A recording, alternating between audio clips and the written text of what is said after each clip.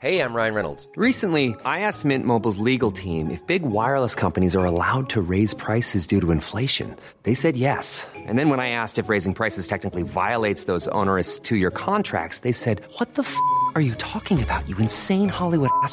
So to recap, we're cutting the price of Mint Unlimited from $30 a month to just $15 a month. Give it a try at mintmobile.com/switch. $45 up front for 3 months plus taxes and fees. Promo rate for new customers for limited time. Unlimited more than 40 gigabytes per month. Slows full terms at mintmobile.com.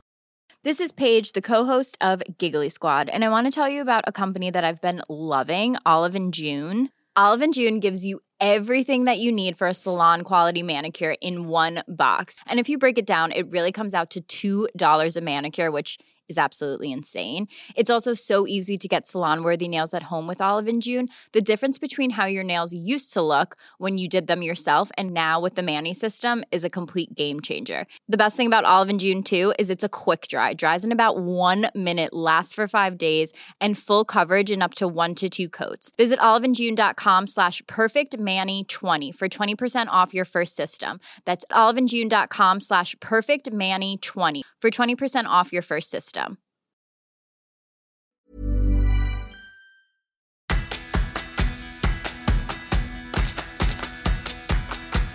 On the Sporting Couch with Gary Bloom. Welcome to On the Sporting Couch, a programme about good mental health in sport. I'm Gary Bloom, a sports psychotherapist, and that means I work with all sorts of people, but often sportsmen and women, who are struggling or who have struggled in their day-to-day lives with issues like depression, anxiety, addictive behaviours, performance issues, and end-of-career problems. I'm doing this project to widen the understanding of mental health issues in sport and beyond, and give a taste of what goes on between therapist, me, and the person today who's on the Sporting Couch.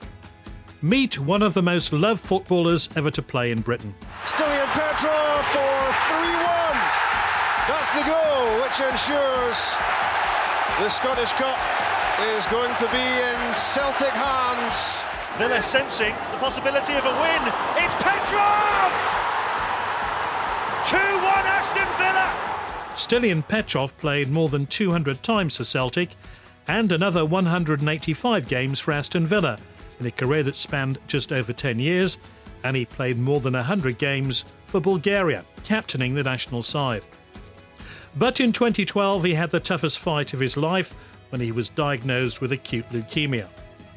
Later in the year, Stiliyan announced he was in remission and has worked tirelessly to raise money for cancer charities and raise awareness for the illness. He's still in remission and is now studying for a master's degree with UEFA.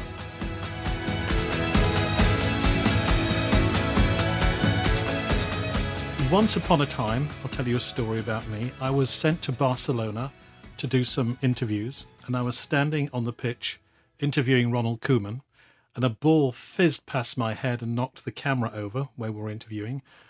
And who had kicked the football was another Bulgarian player who played for Barcelona. Hristo Stoichkov, okay. And I thought to myself, why would he do something like that? And I know you've had your battles with Hristo. We had our differences.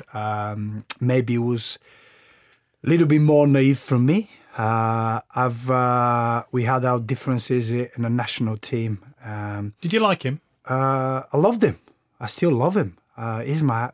He's still my idol. He've achieved so much for Bulgarian football. He achieved so much as an individual. He was a very difficult character, I'll put it that way. But sometimes we need to understand that people grow up and act differently. You just can't change people. I haven't agreed with a couple of things. I remember when he was the manager, I've retired because of certain things. You know, I've walked out, I've retired, I've said a couple of things, then I realised, you know what, I'm making a mistake here. So you apologised to Hristo? I apologised. And you know what? His words was, you know what, I've been there. I know how difficult it is. You're a young boy. You can walk in my team tomorrow because you've got the honour and the courage to come and say sorry, which not many people can do that. And that was our conversation. And I was picked straight in the next game. And there's the honesty. Yes, and I suffer from dishonesty because then the press were on my back, And it wasn't about the football anymore. It's about the mental strength to turn people around again in my favour because people love me there. I always give everything for my national team. I always talked about how you need to play, you know, the mental strength, the love about playing for your national team. And then all of a sudden I retired, I come back. So a lot of mixed views about it. And I had more mental, I need to be stronger mentally than actually to show what kind of footballer I am. Then I've become, from showing my quality in the pitch, then I needed to fight in my head to show everyone how strong I am, that I can avoid, you know, all the press started criticizing me. I wasn't playing very well for a national team. And it's not just the performance, but the mental tiredness for me. It was a big issue. And, you know, saying that, my wife still blamed that, you know, because of that. Blame me that, you know, I went back and, you know, I've played for a national team and under a lot of stress. So your wife, let me get this right. Your wife is saying that... We're talking about the mental strength. The mental strength. Yeah, this is what this programme's about. Yeah. What you're saying is your wife said to you that by going back to play for the Bulgarian national football team, you brought onto yourself and... the pressure, and her, because obviously she's married to you. And I'm wondering what she's saying by saying you brought stress back into your life. Was she also saying the possibility of illness into your life? I was diagnosed with leukemia just a couple months before I got back from the national team. We had a match, you know, we had a national team. And I remember that I wasn't speaking with the press for many months. And I won't mention the name of the coach, but I was told that if I don't speak, we see that's how football go, and you need to decide mentally what you need to do. I was told that, you know, if you don't speak with the press, we'll take the captaincy off you. So you were told by the Bulgarian coach, at that time I didn't speak. I got back from the national team and I didn't speak with the press for literally probably 1.5 years. Why didn't you speak to the press? Because I'll tell you why. A lot of people say, why did you do it? And I say, well, I'll do it because when I got back from the national team, they were really heavy on me. It was a lot of bad story, about stuff, about the family, about me, you know, quitting and going back and not being strong mentally enough to be strong. And I said to them, you know what? At that time, I wasn't playing for Aston Villa as well. So I said, I will stop talking to them and I'll show them that I can play and I'll get their trust back by playing football, not by talking on the press. And, you know, I was made to go on the press that time. And when I go back from the national team, my wife said, you look really exhausted. You look really tired. Are you okay? Because I had a really difficult week. I was put at the end of it.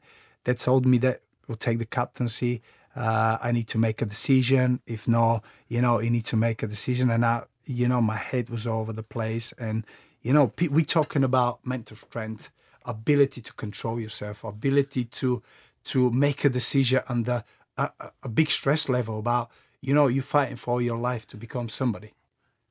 It's a really tough question, and I'm going to apologise for asking for it. Of course. Do you think football made you ill and gave you the disease that you have fought so hard to bring attention to?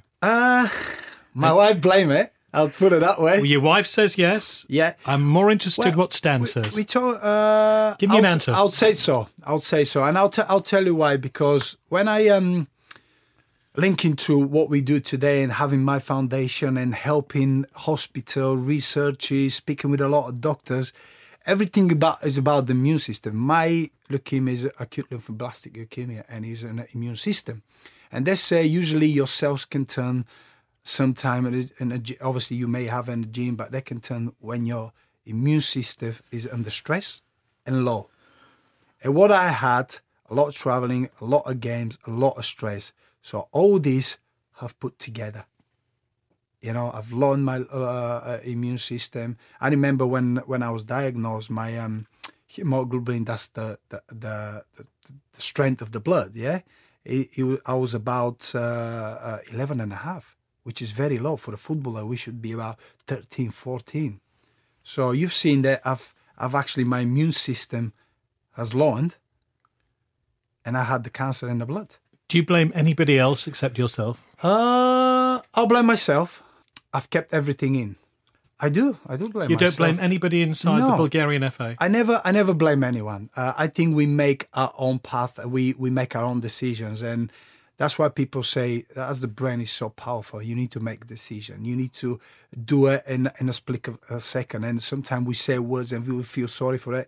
But I've kept everything in. In football, I always respect people. I always thought that I need to be nice to people. I need to treat them right. I probably could have said a lot of stuff that I've kept in. I was hurt a lot, but I never really say it. I was that kind of person, and if I need to go back again, that'll be the only things that I'll change. I'll actually express myself better, and I won't keep things in. Let's go back to the very start of your life, growing up in Bulgaria. Alyosha, your dad has a major impact on you growing up in your early life. Yes, major impact of making me realize what I really want. He said to me once that if you want to play football, you need to put the work in. It needs to be a very, very hard work. And he made it clear for me from the start that it's not just about the talent. You need to be a character. You need to be stronger than everyone. Because sometimes he said to me, he saw that other kids were better than me, but then you make me work and work and work to practice everything for me to get better. Whose agenda was this? His or yours? It was his intention, was my desire, because I wanted to become a footballer. I wanted to be somebody. I wanted to make sure that, we're talking about Stoichkov, we're talking about Balakov, Lechkov. We had a great generation to look up to. They've become fourth in the world in '94 in USA. The country was all over the street, and we wanted to be like them. I wanted to be like them. I wanted to achieve. But I knew it would take a hell of a lot of work, because I need to work.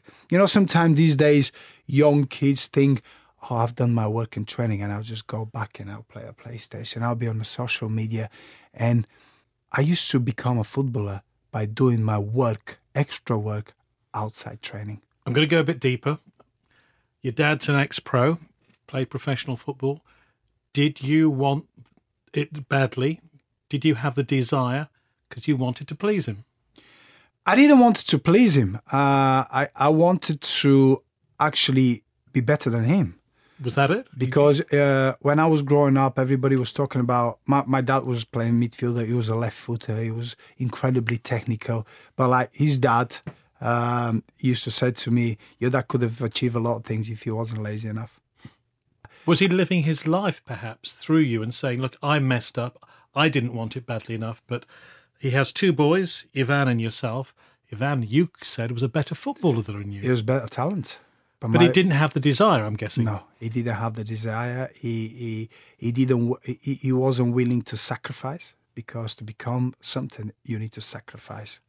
I'm asking you, did your dad, through you, try and rectify the mistakes he might have made as a younger man? Probably, because he saw that what I was. Everybody was talking about early stage that I was something special. I was always playing with the older boys. They always saw something in me. And I think he saw that he never made it in a national team. He never made it abroad. He just couldn't get to that next level that he saw me opportunity. You know what? He can do it. Probably that was his dream. And he saw in me and he pushed me as hard as he can. When you left Bulgaria, age 19, to go to Celtic, were there some feelings of homesickness? Did you miss mum and dad? No, because I already moved from my local town, Montana. I've moved to CSK Sofia. So I was 17 when I moved away from home. I was in Sofia for 2 years already. I was living with Martin Petrov, who's after he ended up playing for Wolfsburg, Atletico Madrid, Man City. So we lived together for 2 years. Don't forget that I went in the army as well, which that was needed to be mentally very strong. Bear in mind, they were talking about me and Martin being one of the biggest talents in the world, in Bulgaria, to be the next big thing. And all of a sudden, you need to go in the army and just forget about football. Subscribe to this podcast on your podcast app and never miss an episode.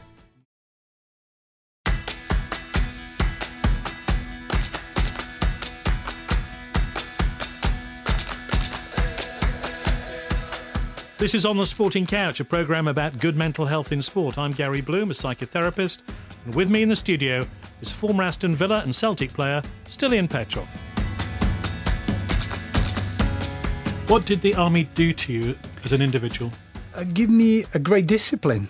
I really understood what the friendship really means and how you need to find for a friendship. Did you think it gave you certain values that you've kept all your life? Still? Yes, I already had values that I've developed, the respect to appreciate. But when you're in the army and when you live with 120 boys, I really understood how important is the teamwork, to understand people, to actually work with people, because we had so many kids. We have different sports people. We had wrestlers, we've got volleyball players, we had footballers. So it's different characters. So to adjust to their way of thinking, it was completely different. And I think that gave me the strength to really understand the teamwork. So a huge cultural change when at 19 you leave home and you arrive in Scotland to play for Celtic. You don't speak any English. That must have been a huge, huge learning curve for you. It was. I wanted to become somebody in football. I had this opportunity. And when you have opportunity like that, we always fear what's going to happen, what's going to be the end of it. I went without a fear to actually what I'm going to achieve. If I stay in Bulgaria, I would have been comfortable. I was in a national team. Mentally, I was in a good place. I was playing in one of the biggest clubs in Bulgaria. Press was adoring me. They thought that I was going to be the biggest thing. I could have stayed there. Maybe I could never develop the way I've developed when I moved. By going to Celtic, I've experienced something different culture, better players, quicker football. Everything was completely different. And all of a sudden, from being so comfortable to being, the biggest star in Bulgaria, I'm going to be nobody. I need to start from scratch, thinking about I need to show everybody what I can do, how good I am, how strong I am mentally. But it didn't start well for me. It was a nightmare for me. What happened? Obviously, when I went there, I was overweight. I didn't speak the language. They were playing me in the right back position, which I've never played. The team wasn't doing very well, so that didn't really work for me. Then John Barnes left. Then Kenny Dalglish left, and I had Martin O'Neill as a manager.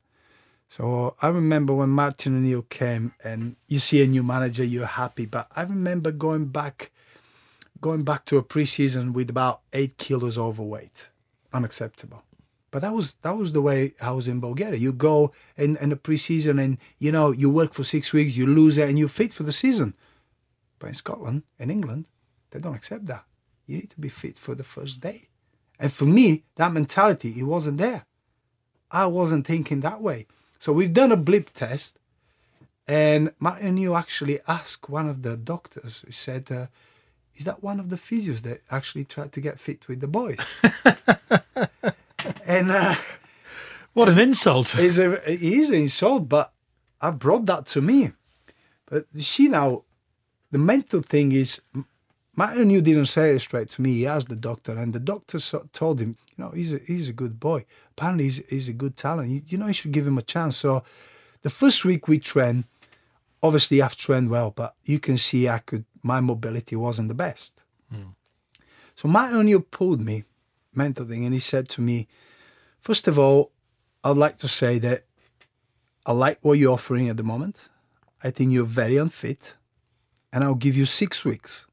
You have 6 weeks to prove me that I'm wrong, and to prove me that I can give you a new contract, because I think this contract you've signed is not good enough for what everybody's saying how good you are. For 6 weeks, I need to mentally be strong and eat only greens. I'm talking about vegetables, salad, so I can go down to the weight that they want me. But a week before the 6 weeks, before we start the season, I've lost everything, and I was actually 2 kilos under what I want me to. I've played a couple of friendly games. He was satisfied, he saw it, and he pulled me in. I always talk about the man, and he was one of the best man-to-man management, talking with people and encourage people. So he pulled me in. He had the offer already written in a contract. He said, I'm increasing your contract. You showed great desire, showed great mental strength. I was watching you every day, what you eat, how much work you've done. You've stayed behind everyone. And you know what? I need players like that. Since he said that to me, I've never looked back. And every day you want, everything he asked me to do, I've done it for him because he trusts me and he showed me in his head, he knows how good I am and what I can do. In that period, when you're proving yourself, was it stressful?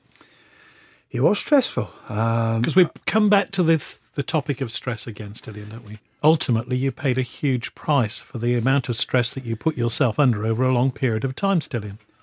Yes, and a lot of people talking about it. A lot of people talking about the stress level in sport, the exhausted of the player, too many games, how fit the players can get. You know, heart attacks, mental strength, people struggling after football.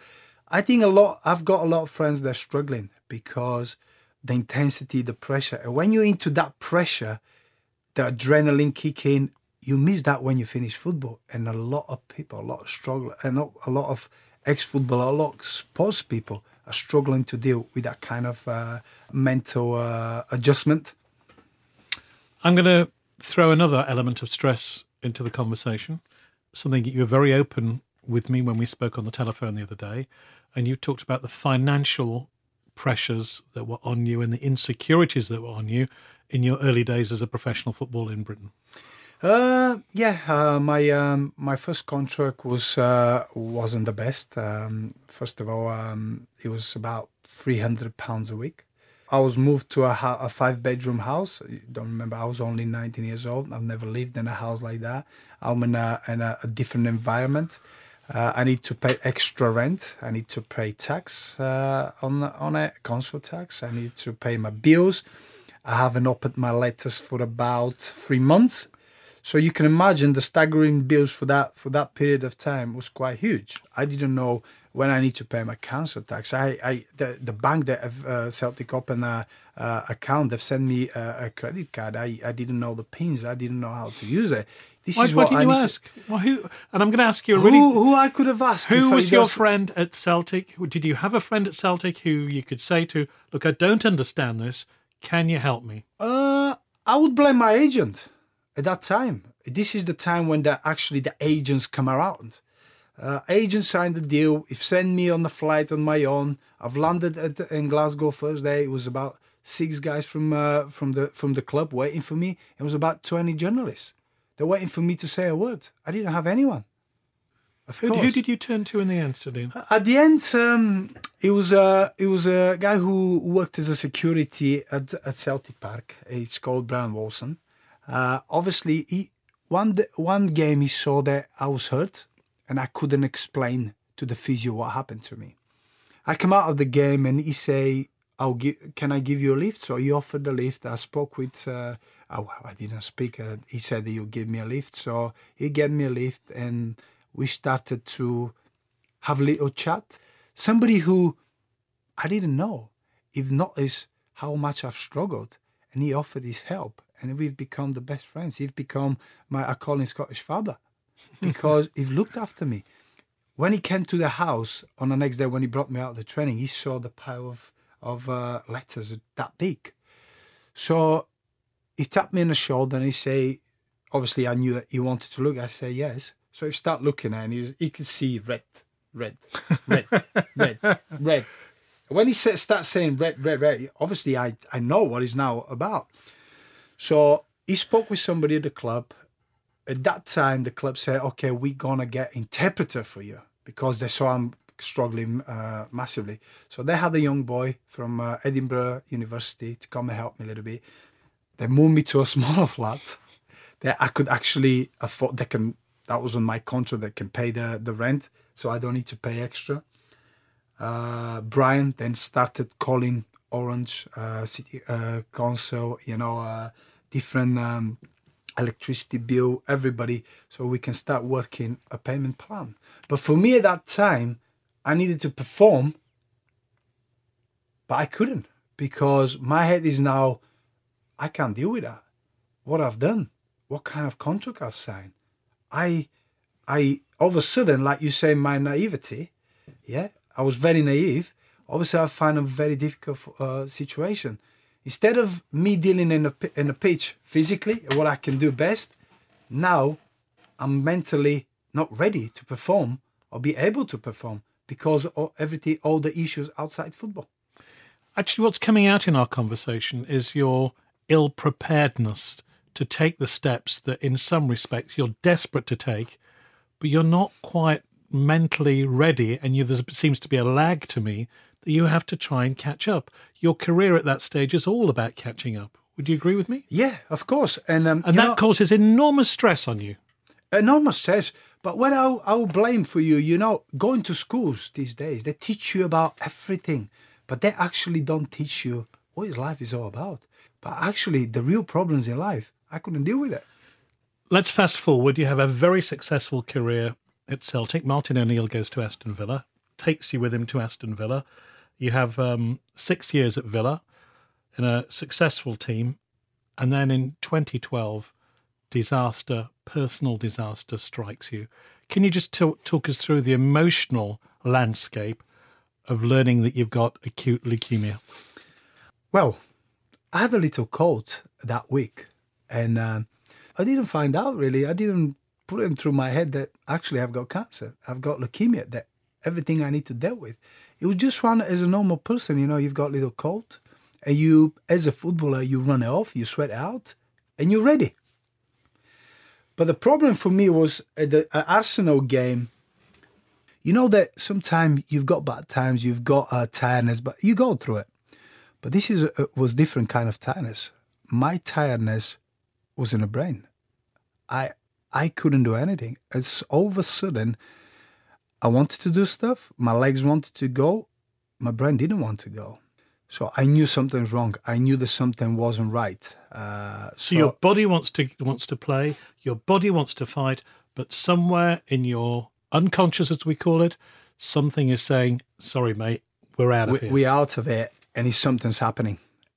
And then we had our heart checked because the previous week is what happened with Fabrice Muamba on the pitch. So the doctors say, let's just do a checkup on your heart, a blood test. And from a blood test for the next 2 days, the doctor kept telling me everything is all right. We need to do another blood test. And then I remember that week on Thursday, he said to me, you need to go to the hospital. Ever catch yourself eating the same flavorless dinner 3 days in a row? Dreaming of something better? Well, HelloFresh is your guilt-free dream come true, baby. It's me, Keke Palmer. Let's wake up those taste buds with hot, juicy pecan-crusted chicken or garlic butter shrimp scampi. Hello Fresh. Stop dreaming of all the delicious possibilities and dig in at HelloFresh.com. Let's get this dinner party started. Imagine the softest sheets you've ever felt. Now imagine them getting even softer over time. That's what you'll feel with Boll & Branch's organic cotton sheets. In a recent customer survey, 96% replied that Boll & Branch sheets get softer with every wash. Start getting your best night's sleep in these sheets that get softer and softer for years to come. Try their sheets with a 30-night guarantee. Plus, get 15% off your first order at bollandbranch.com. Code BUTTERY. Exclusions apply. See site for details.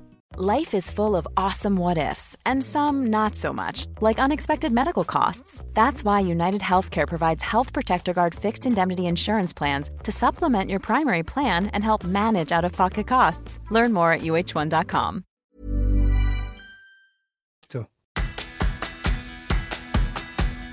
Subscribe to this podcast on your podcast app and never miss an episode.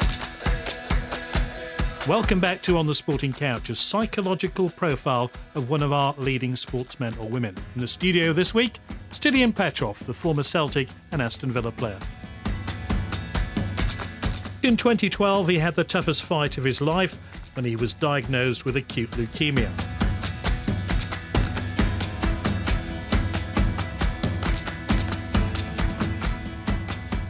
What was your reaction when they broke the news to you? First of all, I need to call my wife. I didn't cry. I wanted to cry, but I wanted to stay strong on the phone for my wife. What did you say to her? She was on her way down to London. I called her and I say, listen, I'm in the hospital. I'm having a few more tests. I think you need to turn back and come back. Because obviously when I walked in, they told me, now, the way we talked about, the doctor sat across me and he said, we think you've got leukemia. Now, it's not preparation. It's not anything that, will calm you down. We're 99% certain you've got leukemia. And only a 25% chance of surviving. Of surviving. You said to me you cried for 20 seconds. 20 seconds. That's what after I've called my wife. I've told her she needs to turn back, put the phone down, and I burst crying. It took me 20 seconds. I remember it was very quick. I realized how serious it is. I said to myself, if I start crying, my wife is very emotional. I've got two very good kids, younger kids. I need to be strong. I've always been. But still, if somebody told me, broke that news to me, I'd have cried for more than 20 seconds. I've cried after, but at that moment, I couldn't cry. I've cried for 20 seconds and I needed to be strong. Then my wife walked in, and when I've told her, I broke the news to her, as I said, I've got leukemia. She just burst crying, and I was closer to go again. I've cuddled her and I said, listen, I'll tell you one thing. It's going to be a long journey. I didn't tell her that told me there's going to be 3 years treatment. I said it's going to be a long journey, but we'll go through it like we went through everything else. And you know what? She felt calmer. She said, but do you really, what is leukemia? And I say, yeah, I know. We both know. But we'll be fine. We'll be fine because I should have not said. I said, yeah, but they say it's 25% chance to survive. And she just went. She said, what do you mean 25%? This 25% is not enough. So now I needed to, from actually breaking a bad news to her, I need to turn it to a good news. I say, well, if I tell you that I've got 25% to survive, Paulina, then 0%, what will you take? She cleared her eyes and she went, you know what? I see where you're going. I say, stick with me. Let's see what they're going to say, and we'll take it in the next couple of days. This is going to be a weird question, but I'm going to ask it anyway. I've heard a lot of weird questions. I don't think that'll be a weird question. In that 20 seconds crying or subsequent crying, if those tears could have said something, what would the tears have said? Why me? That was the question that still in my head. It's in my head every day.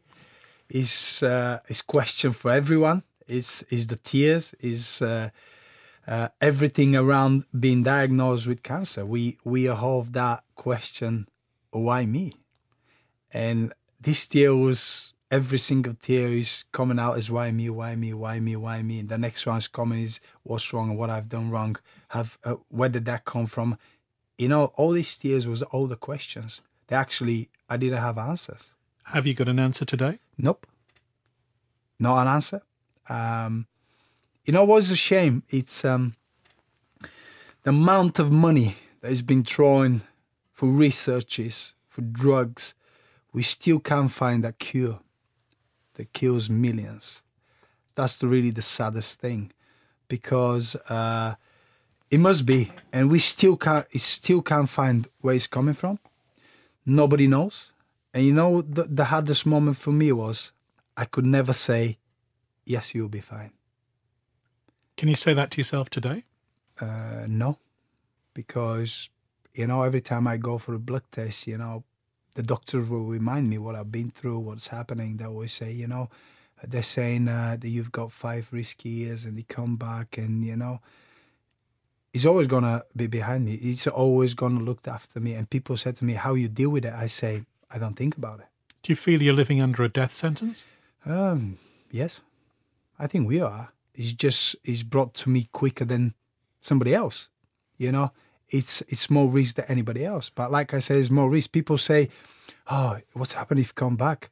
And I always give them the answer, "Well, we didn't expect it in the first place." So I don't really know how to answer this question. I'm going to ask another tough question. Has the fact that you've lived under this death sentence altered the way that you've lived your life? Of course. Explain. Of course. I've changed completely different stress level. I've tried to keep it as minimal as I can. I try to enjoy every single moment in my life. I think sometimes we become naive in life, you know. We don't appreciate little things. I want to appreciate my boys. You know, my boys seeing me in a state that kids should never see their parents. And your son needed therapy, didn't he? Yeah, of course. He still go to it. He still go to it. You know, we found that he kept very deep. He had issues. Now he's more open to it. He's 15 now. He talks about it very openly. He told us how hard it was for him. It was very difficult for them. Now to break this mental worry is very difficult. You need to work day in and day out. And it's not a quick process that you talk about, okay, you have a therapy for a year. It may be a therapy for all his life. I'm a bit confused, and I'll tell you why I'm confused. You're currently doing a master's degree on behalf of UEFA to go back into football in an administrative role. If football has made you ill, why on earth would you want to go back into it? You work with people. You work with the people that you actually appoint. You structure a club, and you actually have got more time. You're behind the scenes. You can sometimes do a mistake without being under pressure. But being in the front line as a manager is completely different. Everything goes down to you. If you win on a Saturday, if you put across yourself in front of the media, do you do the right things? All the eyes are on you. Will I be walking into today's job? I don't know. Will I have the options? Yes, I will. Talk to us about the treatment that you've had to undergo to get to the place where you've been in remission. And I'd also ask you about the role your wife has played in supporting you. Treatment. The treatment is very interesting because my Professor Lynch, he decided to give me, I always called him, I told him, I'm your guinea pig. Because I was so fit, I was so happy to get the chemo so I can kill the cancer. I knew how important it was. I never complained. I never argued about if I want to take a chemotherapy. Because when you take chemotherapy, you, like we talked about, death sentence, you're actually signing off drugs that you're going to receive that actually you can go in coma, you can never wake up, you can lose your hearing, you can lose your vision. You're signing off for this. You're signing off for this. You're looking at. I remember my wife sitting beside me and she'll poke me to see if I'm awake, if I can hear her. One of the drugs, I had a slow speech. For 4 weeks, I could hardly speak because of the slow speech. That's the side effect. But you just can't say no to it. Talking about mental strength, about positivity, about being able to take the actually bad thoughts away from your mind. The hospital went crazy with me because I've asked for a treadmill. I've asked for a Bosu ball that I can do my exercise. I've asked for a yoga teacher. By doing that, a lot of other patients joined me, going on a bike, going on a treadmill, being able to get, things that you do and getting away from all the treatment for all the things that you actually don't want to think about. So for me, it was very important. And the professor loved that. I've lost a lot of friends. Why? Because I've become friends with people that had treatment. I had conversation with people in a deathbed. They've died in a week later, and they've told me that I'm sitting there. They've been under high dose drugs because they've been told that nothing can be done for them. Now we're having a great conversation here, having here smiling. But when you sit across someone, when you've become close friend, and he's mid-20, and he's telling you that you only got a week to live, and thanks for your friendship, And, you know, I always look after you, you know, I'll look from up top. What would you say? What would you say? You have his mum and dad beside that bed. And he wanted to see me, to say goodbye. Now he's sitting there, you know, we're talking about, you know, mental strength and talking about people, you know, we're able to speak and encourage people. How you can encourage somebody like that? When they've got a week to live and they say, Stiliyan, I want to say goodbye to you. You know, I've took a different approach. First of all, for about 5 minutes, I didn't say a word. I remember I brought him a Costa coffee. I didn't know what to say. And obviously, I just went to a different approach. I just start talking about completely different. And I went to him, you know what? Let's forget about it. And just, let's talk about something that you want to talk about. What do you want? He said, and the next thing you want, I want pizza. I want pizza because I won't be able to have pizza anymore. That was his reaction. So all of a sudden we looked at each other and I need to go and get pizza. I'm going to ask a really hard question again, Stiliyan, and I apologise for doing so. Have you thought about that outcome, that possibility? Of course. Of course. I'd like to say no, but yeah, I've did. I'll tell you what, I've probably started practicing a couple of speeches as well. But, you know, touch wood, I'm still here. Kids are happy for me being around. The wife is very happy being around. You know, you asked me a question about my wife. Amazing woman.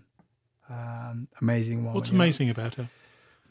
Everything. I always say she gave up everything for these 3 years for me to survive. She realized that she needs to be around me. She done researches about diet, about, you know, drinking beetroot to clear my blood, you know, vegetable. She stay away from this, what I need to do, how I need to, you know, I need to drink a lot of water. So I make sure I go to the toilet and clear the chemo quicker I can, so my counts can go back quicker. She slept for 2 years in a little bed in the room. Not many people does that. She didn't want to leave. She ate everything that I ate. So she wanted to be part of it and show me that she's with me. And, you know, sometime in life we try to find the perfect half. And I found the perfect half.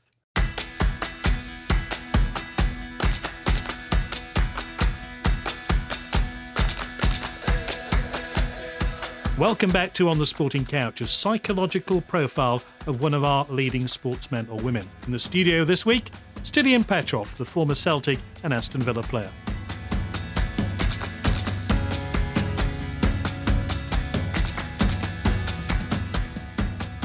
Stiliyan, I know this is a tough question, but in your opinion, did football make you sick? Well, my wife blame it. I'll say it that way. But what do you think? I think so. I think so. You know, when I obviously dealing now with a lot of with people that are doing the research, with the professor, with that, it's about the immune system, isn't it? It's obviously the stress. My immune system was low, so that's what it's about your cells. And when you're under stress, then your immune system is low. That's where we get ill. That's where you get bacteria. That's where you get virus. That's what they say. You need to keep your immune system high. And I was under a lot of stress. In psychotherapy, we're sometimes very interested about the nature of the illness. Very often people who have stomach pains will be sick to the stomach of something. I'm just wondering what it means for you, who has football in your blood, that your blood turns sick. Do you understand what I'm asking? Yes, I understand what you're asking, and I'll give you the straight answer. You know, we're talking about how the illness come. You know, I've never had cold. I've never been ill. That's extraordinary. I mean, it is extraordinary, and my illness is in the blood. It's cancer in the blood. It's acute lymphoblastic leukemia. Usually, young kids has it. I hear what you're saying, but I'm just going to go back to the start of it, really. My interest is in the stress that professional sport places on people like yourself, and your body, like everyone's body, has a way of saying, I've had enough. This is just too much. That's where you go on overload, isn't it? That's what we're saying. That's where you push that extra mile, immune system low, you're under pressure, you keep everything in, you don't like to be exposed. You know what is the worst thing for us humans is what other people think. That's the worst thing, because then the pressure comes from there. Could you have turned round to your football manager at the time and said, I'm under so much stress, I just need a couple of weeks off? Yes, but I didn't. Why? Because probably as me, I didn't think at that time, I didn't think that that's the right thing. The manager had enough to deal with. I thought that was my responsibility to deal in my head, and probably was wrong. Probably if I spoke to him, he would say to me, you know what, Stiliyan, take a week off. What is your problem? Maybe if I was more open and speak with people and let them know that the issue, I've tried to sort in my head. Sometimes, you don't sort the problem, it become a bigger problem. When you get judged, you try to be we need to do the right thing. I don't like to do that, and it become bigger pressure and bigger pressure and bigger pressure. Makes a big difference. I'd like to take you back a couple of years. You're now in remission. 2016, you ask Aston Villa whether you can try and play again, and you start a pre-season, and it's looking like you might play professional football again. And then? It hurt me a lot. I've always said it, and I always will say it. It hurt me. What hurt you, Stiliyan? It hurt me that the football was taken away from me. It was taken away from me because, not by my will. It was taken away because I was struck with illness. And, we're talking about these days, we don't see players with honesty, with desire, with love in the club. The club has given me a lot. The football world, the support that I had, the world itself have given me a great support. And I think Aston Villa missed the bigger picture. The bigger picture for me is, first of all, playing even. If they were giving me a chance to play even a minute, they didn't see the bigger picture. What is the bigger picture? Showing everybody who fight this disease or any disease, there's always a way back. You can always fight a way back, and it's life after all the bad moments that you experience. I could have shown a lot of people. I can give a lot of people strength that, going back and play, because it was against the odds. When I've told my professor that I'm gonna go, bear in mind, then I was playing on 84, 85 kilos. End of my treatment, I was 139 kilos. Now imagine the effort that I've put in a year and a half. I said, before I broke the news that actually I'm going to go back on a pre-season, I needed to go back to about 92, 93 kilos before actually thinking going back. So for that 1.5 years, I've put everything. And again, you've got to say you're naive because you've put first of all, your body under a lot of stress. Your mind under a lot of stress. But I was doing it because there's a bigger picture out there. It wasn't just about me anymore. It's about football. It's about showing people that fight this disease, that they can go through it, and it's a life afterwards. And I was nearly there. I didn't ask for money, didn't ask for a contract. I just had for chance. They've made that decision very lightly, way too quickly, without really explaining it to me. And, at that time, when you say, you don't get tired, at that time, I was tired from naivety from the club and the people that made the decision, because they didn't see the bigger picture. They didn't see, even if I didn't play all season and come out and play, it was going to be a great moment for everybody who fight this disease. But they didn't realize that. They probably still don't see it, which is a shame, to be honest. But I don't hold any hard thoughts or hard regrets. They needed to make a decision. They've made it. I'm disappointed, still disappointed, and it always will be. I've passed it now, and I'm moved on, and I'll always support this club. But it was a bigger picture there, and they didn't see it. But maybe your calling, Stiliyan, is the work you're doing now in your foundation to raise awareness and to raise money for the treatment of this disease. Yes, it's something me and my wife started 4 years ago. We've We decided to do that because as a family, not just as a father and mother and 2 kids, as a family, we went through a lot. And we know how difficult it is. We try to raise the awareness. We try to raise funds for the research. We try to raise funds for families by helping in different ways. By saying that, we help a lot of families mentally as well. It's not just financial support, mental support as well. You'll be surprised how many people get in touch with us about how they can live their life again. What is the way forward? Because they don't know. They're lost. Mentally, they're lost. People find it difficult. You know, some people hide that they had cancer.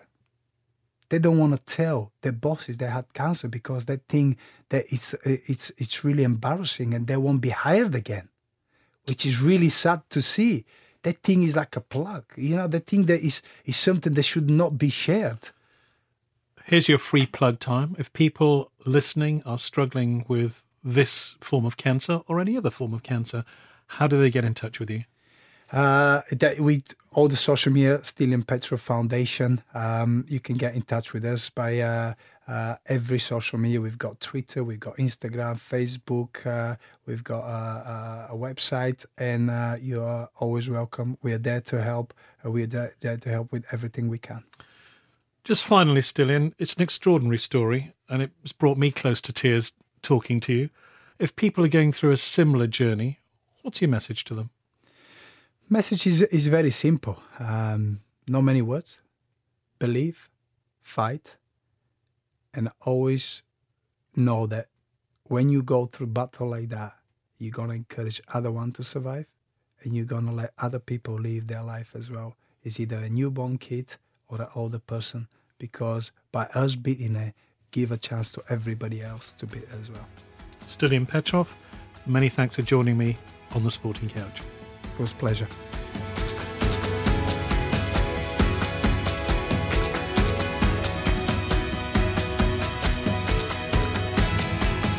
You've been listening to On the Sporting Couch, a programme that's trying to give a flavour of what goes on between therapist and client in clinic. I hope the show will encourage anyone going through a tough time to seek help. And there are some useful links on the TalkSport website. Have a look at talksport.com/sporting-couch.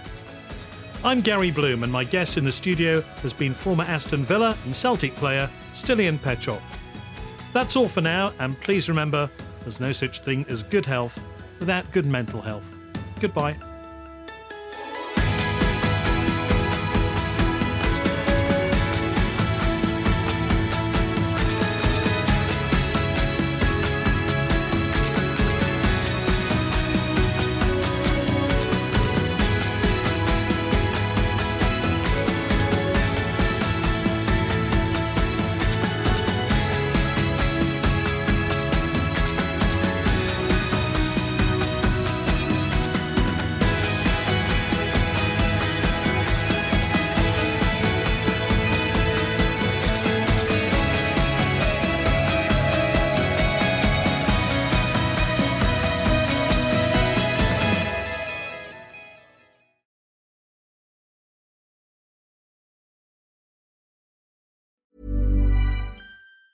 Ever catch yourself eating the same flavorless dinner 3 days in a row? Dreaming of something better? Well, HelloFresh is your guilt-free dream come true, baby. It's me, Keke Palmer. Let's wake up those taste buds with hot, juicy pecan-crusted chicken or garlic butter shrimp scampi. Hello Fresh. Stop dreaming of all the delicious possibilities and dig in at HelloFresh.com. Let's get this dinner party started. Mom deserves the best, and there's no better place to shop for Mother's Day than Whole Foods Market. They're your destination for unbeatable savings, from premium gifts to show-stopping flowers and irresistible desserts. Start by saving 33% with Prime on all body care and candles. Then get a 15-stem bunch of tulips for just $9.99 each with Prime. Round out Mom's menu with festive rosé, irresistible berry chantilly cake, and more special treats. Come celebrate Mother's Day at Whole Foods Market.